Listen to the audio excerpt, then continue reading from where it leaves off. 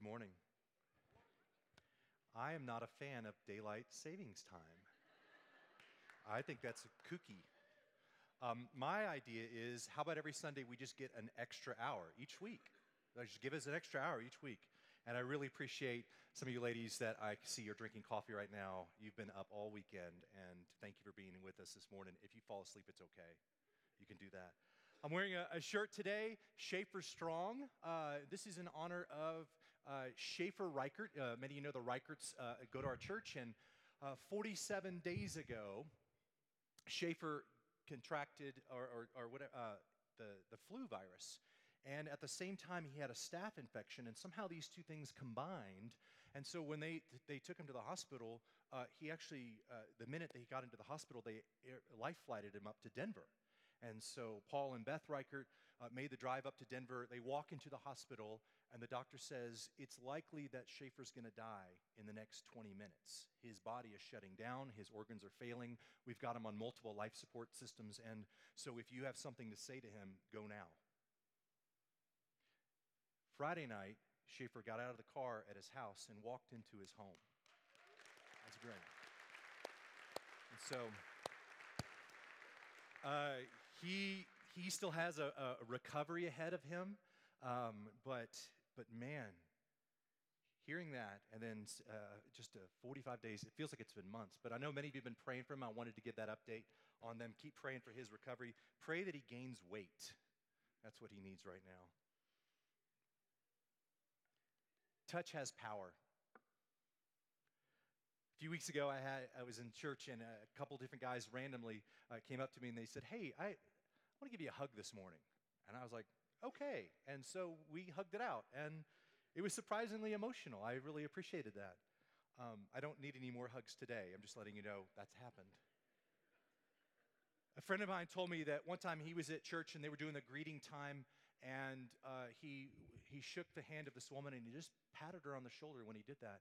And tears welled up in her eyes, and she said, that's the first touch I've had all week. Last summer, I was in Ireland, and I was coming to the end of my time there, and it had been a surprisingly emotional time for me. One of the things that I had spent time that week doing was I sat by the grave of St. Patrick, and I kind of, for the first time, really mourned the death of my brother, Patrick, sitting by this grave, and had been traveling with a group of people and made some new friends, and we were spending a lot of life together. And it was at this morning of this day, we had spent time at a dam in Ireland, just reflecting on God and his role in our lives and what he was saying to us. And it was an afternoon, just after lunch at a butcher shop in Kilkeel, and we were walking back to where we were staying, and it just felt overwhelmed in this moment of my heart was just so full, and I just needed more than conversation. I needed a touch. I was walking with one of my new friends, Linda. Linda is a sweet older lady that worked with a poet that I really admire, and we had been having conversations that day. And as we were crossing the street back to the car, I just grabbed her hand, and we held hands and walked down this street in Kilkeel. Just needed to find some grounding in that moment, some human touch to connect me to all that I was feeling. Dr. Docker Keltner, professor of psychology, claims that human touch is the foundation of human relationships. Skin to skin, parent to child, touch is the social language of our lives. Touch has power, and touch anchors our souls. And this is why we must remember when we think about Jesus that he came to be touched. He was really here. Our faith doesn't reside in a book or a set of beliefs. It resides in a person and in an event. The person of Jesus Christ and the event called the resurrection that we believe happened. And this is why it's so powerful when we come back to Scripture and we see something like 1 John 1:1, where John is reminding us that Jesus was real. Let's see it. That which was from the beginning, we have heard, we've seen with our eyes, we've gazed at, our hands have handled concerning the word of life. It's talking about Jesus. Jesus arrived as a real human. People saw him, they heard him, they touched him. These were real people like you and me encountering a real man from Galilee. He was more than a word from God. He was the word of life. He is the word alive. This Lent season affords us the opportunity to consider who we are and how we're going to engage with this Jesus ourselves. And so as we move towards Easter this Lent, we're going to engage our senses in the Gospels. We're going to see the touch of Jesus that provides life into desolate conditions. We're going to see Jesus through the eyes of faith. We're going to taste the wine from his own hands. We're going to hear his voice. We're going to smell the aroma of his death and his life again. So I want to invite you to turn with me to Luke chapter 7. We're going to begin today with the sense of touch. We're going to sense Jesus together. Luke was a follower of Jesus Christ, wrote down what he saw, wrote down eyewitness accounts of what he saw, of the Jesus that he heard and saw and gazed at, his hands handled. And he tells this story in Luke 7, beginning in verse 11. Jesus went to a town called Nain.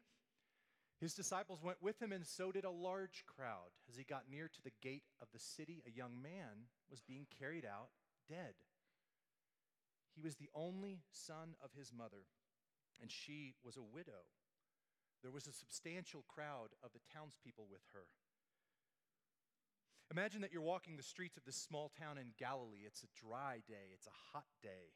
Dust is being kicked up by this substantial crowd.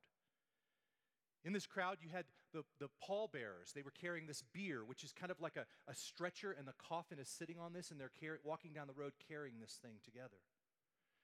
Behind it, you had this mother, this grieving widow, mourning the loss of her child. You had family and friends all surrounding her. You had a crowd of professional mourners. That was a thing back then.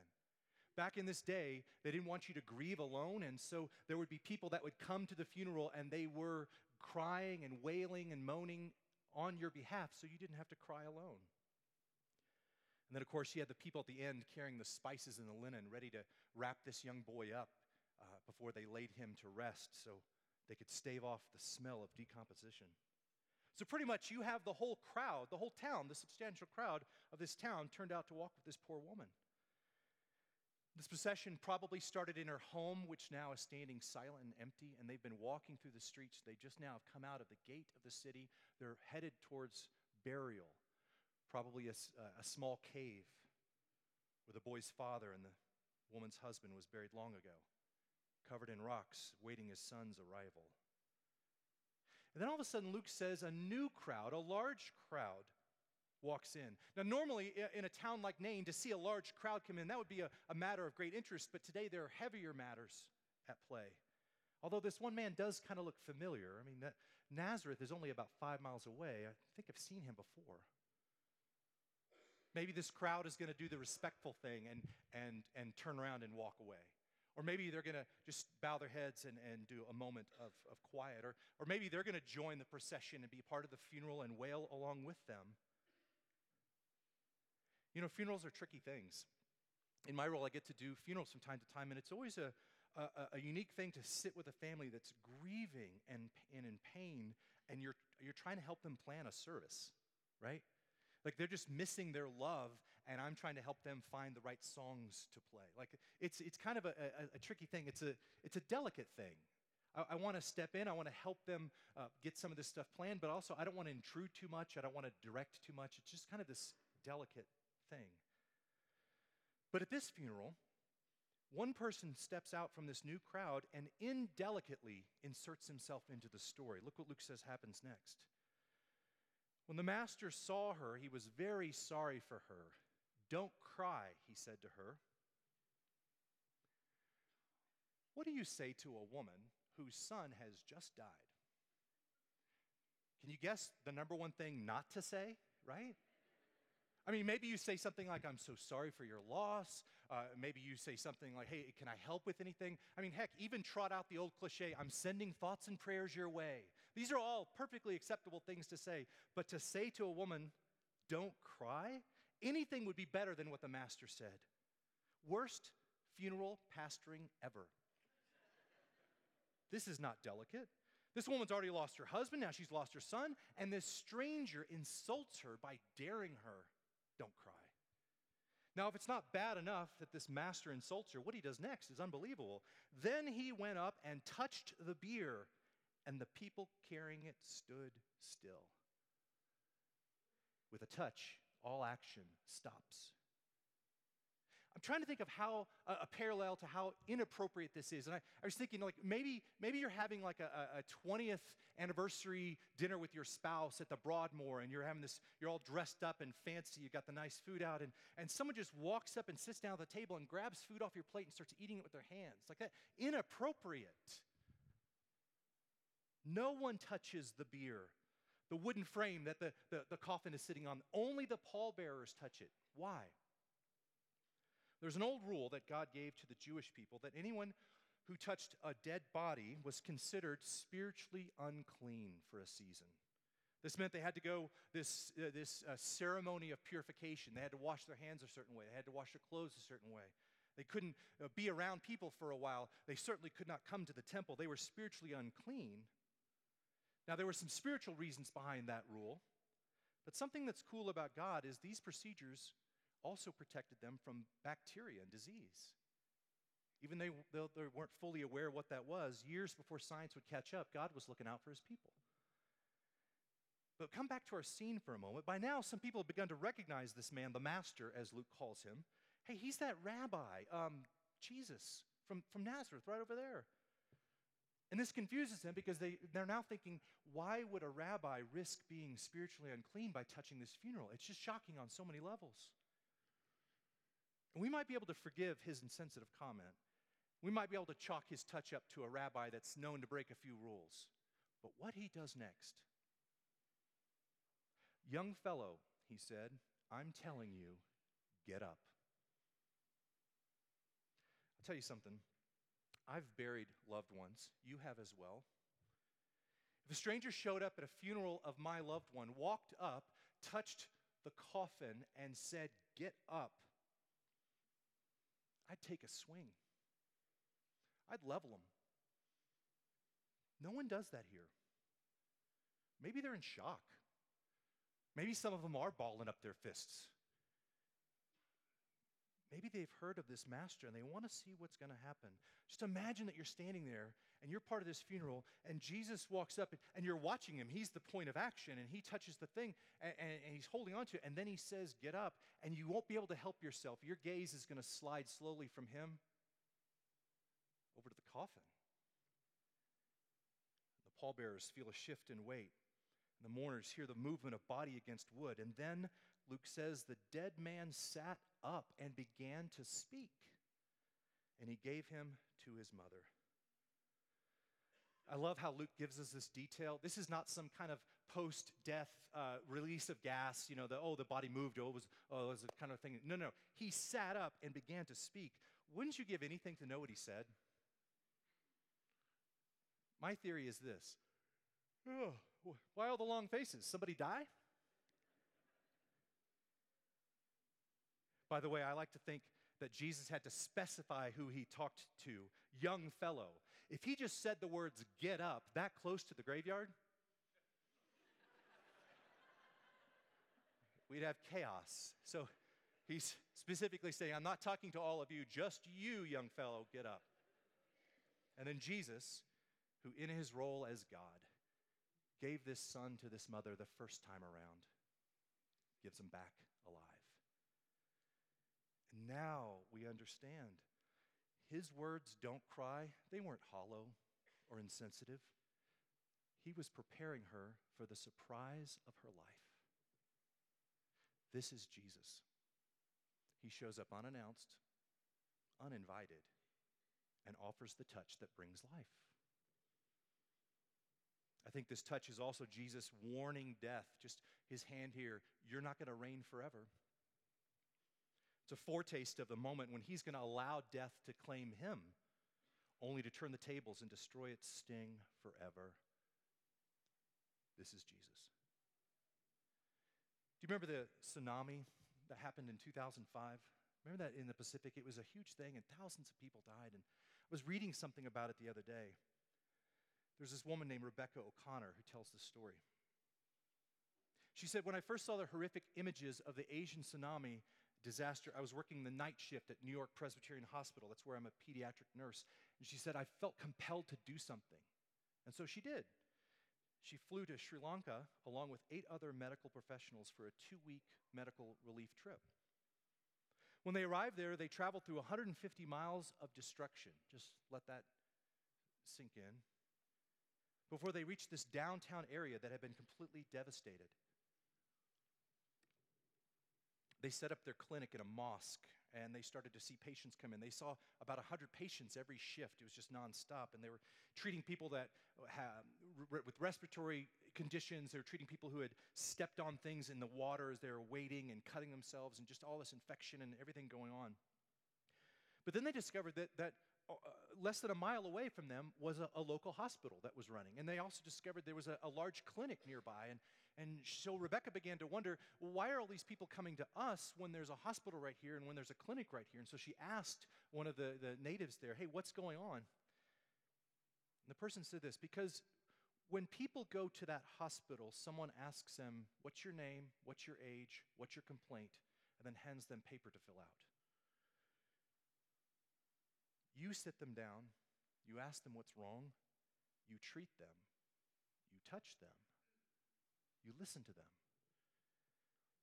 Rebecca said, it seems the most valuable therapy we were providing had nothing to do with antibiotics or wound care. By listening to story after story, admiring pictures of families once happy and healthy, playing soccer with children who lost everything, we were able to say, we care about you, we share in your grief without speaking a word. Touch has power. Do you remember seeing any footage of Mother Teresa? Remember how she would use touch as a ministry? She would hold people's faces. She would clutch their hands. She would embrace them without fearing their disease. With a touch, she dignified sufferers' humanity and offered to carry their pain for them. Her touch poked through boundaries that would have kept their bodies isolated from her. Our touch can be so powerful, especially when we realize that we are the hands of Christ today. Now, fast forward past our day to a future day. There's another time coming when Jesus is going to use his touch again. John records this vision. Then I saw a new heaven and a new earth. The first heaven and the first earth had passed away. There was no longer any sea. And I saw the holy city, the new Jerusalem, coming down out of heaven from God, prepared like a bride dressed up for her husband.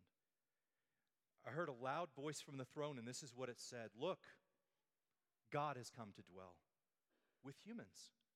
He will dwell with them. They will be his people. God himself will be with them and will be their God. And what will he do? He will wipe away every tear from their eyes.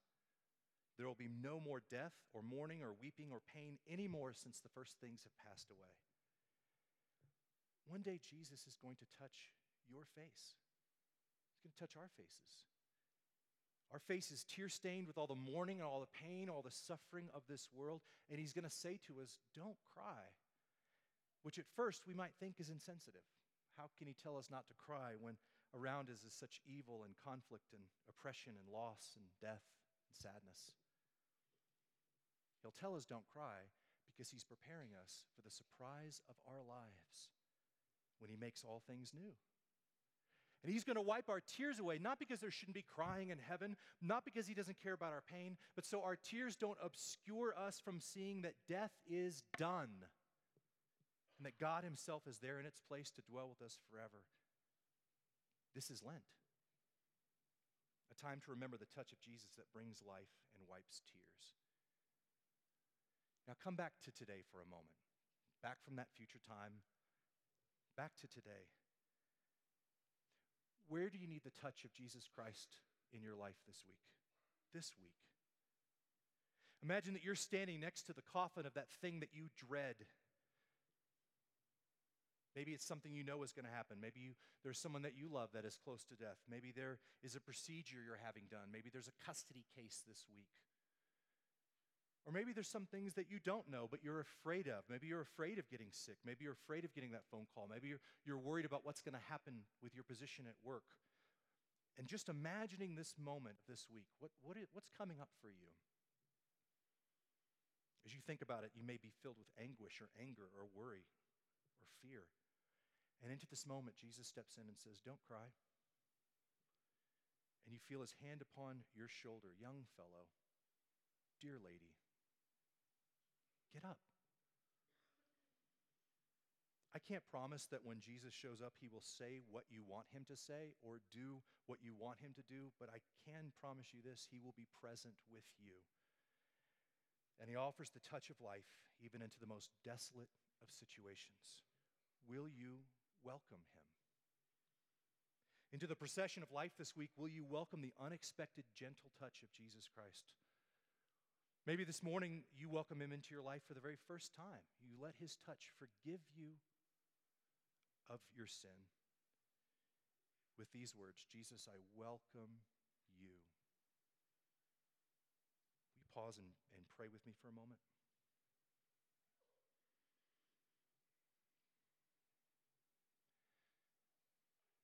As we're beginning to pray, I just ask that question again. Where is it this week that you long for the touch of Christ?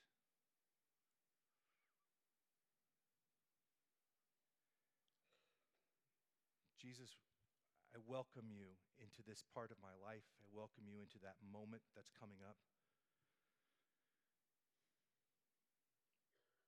I ask that you be present and that you let me feel your touch in this situation. In Christ's name we pray. Amen. One of the things that we're going to do during Lent is we're going to take the table each Sunday and focusing on a different sense as we do so. One of the things that has helped me be reminded of the very real earthiness of Jesus is the table. I love that he gave us bread to break. He gave us a cup to be poured. And so one thing that I've done often when I have come up to take the elements is sometimes when I go back to my seat, I hold the bread in my hand for a minute. I just break it again. I just want to be reminded that his body was broken for me. And then sometimes when I take the cup back, and just before I drink it, sometimes I've even let my thumb slip a little bit inside just to be reminded that something was spilled for me. We're going to give you some space this morning to prepare to come to the table. You might want to use that time in your seat. You might want to use our prayer wall. Maybe there's something you need to pray about that we've said this morning. But when you're ready, I'm going to invite you to come to our tables, all located all around the room and upstairs. Take the elements back to your seat. Take them by yourself or with someone that you love, however you want. But I would encourage you to take a moment to really feel the brokenness of the bread, the body, and to feel the cup that was spilled for us.